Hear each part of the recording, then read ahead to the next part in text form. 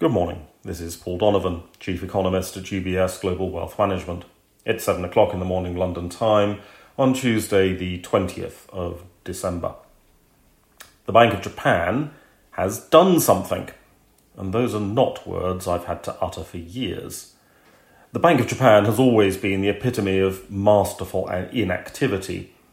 It has, in fact, always done nothing very well indeed, but today it did something that looks like something, but in fact in economic terms is still pretty close to masterful inactivity. The policy change was to increase the range of the yield target for the 10-year Japanese government bond.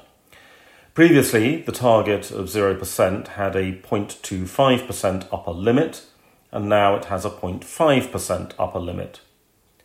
Bank of Japan Governor Kuroda has said that the move is not a rate hike, which is debatable. We end up with higher rates than we had yesterday, and although it is a market rate that is higher, it's a market rate that is a specific policy objective of the Bank of Japan. The policy move was not expected, and all other policy measures were left unchanged. Markets are so used to the Bank of Japan doing nothing that there was something of a shocked reaction, and the yen immediately strengthened. Is this a tightening? Despite Kuroda's claims, it is, but it's not something that is likely to have a significant impact on the economy. The yield move is negligible, and while the strengthening of the yen is significant, it is only taking us back to the levels of June, July of this year, and it strengthened more abruptly just last month. This is not going to transform the Japanese economy. Japanese inflation also remains very subdued, so why make this gesture? Politics may be part of it.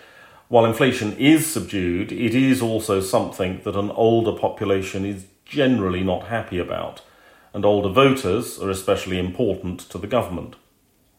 With a change of leadership due at the Bank of Japan next year, there had been increased speculation about a future gesture on policy, and this looks to be that gesture. German November producer prices fell more than expected, with a 3.9% month-on-month decline. The trend for global inflation figures has been towards more negative surprises of late, with price increases driven more by profit margin expansion than by cost increase. There is the possibility of prices weakening faster than expected. Wage cost-led inflation is generally sticky, whereas profit margin-led inflation can change relatively quickly. In the United States, we've got more housing data today. Yesterday's NAHB house price index fell, again, reflecting the impact of the US Federal Reserve's relentless tightening of policy. Today it's housing starts and building permits, and again the expectation is that there will be a slowdown in activity. The United States needs more houses, but the rising cost of borrowing and the increased size of a deposit required to purchase a house is preventing people from buying. The recent rise in rents is also pushing people out of the rental market, and that means Gen Z is ending up in their parents' basement trading crypto. As the latest chief economist comment noted, if the dream of owning a home is being taken away from the younger generation, they then have an incentive to indulge either in conspicuous consumption or in the gamble of speculation, rather than save in a conservative fashion for a deposit on a house. That's all for today. Have a good day.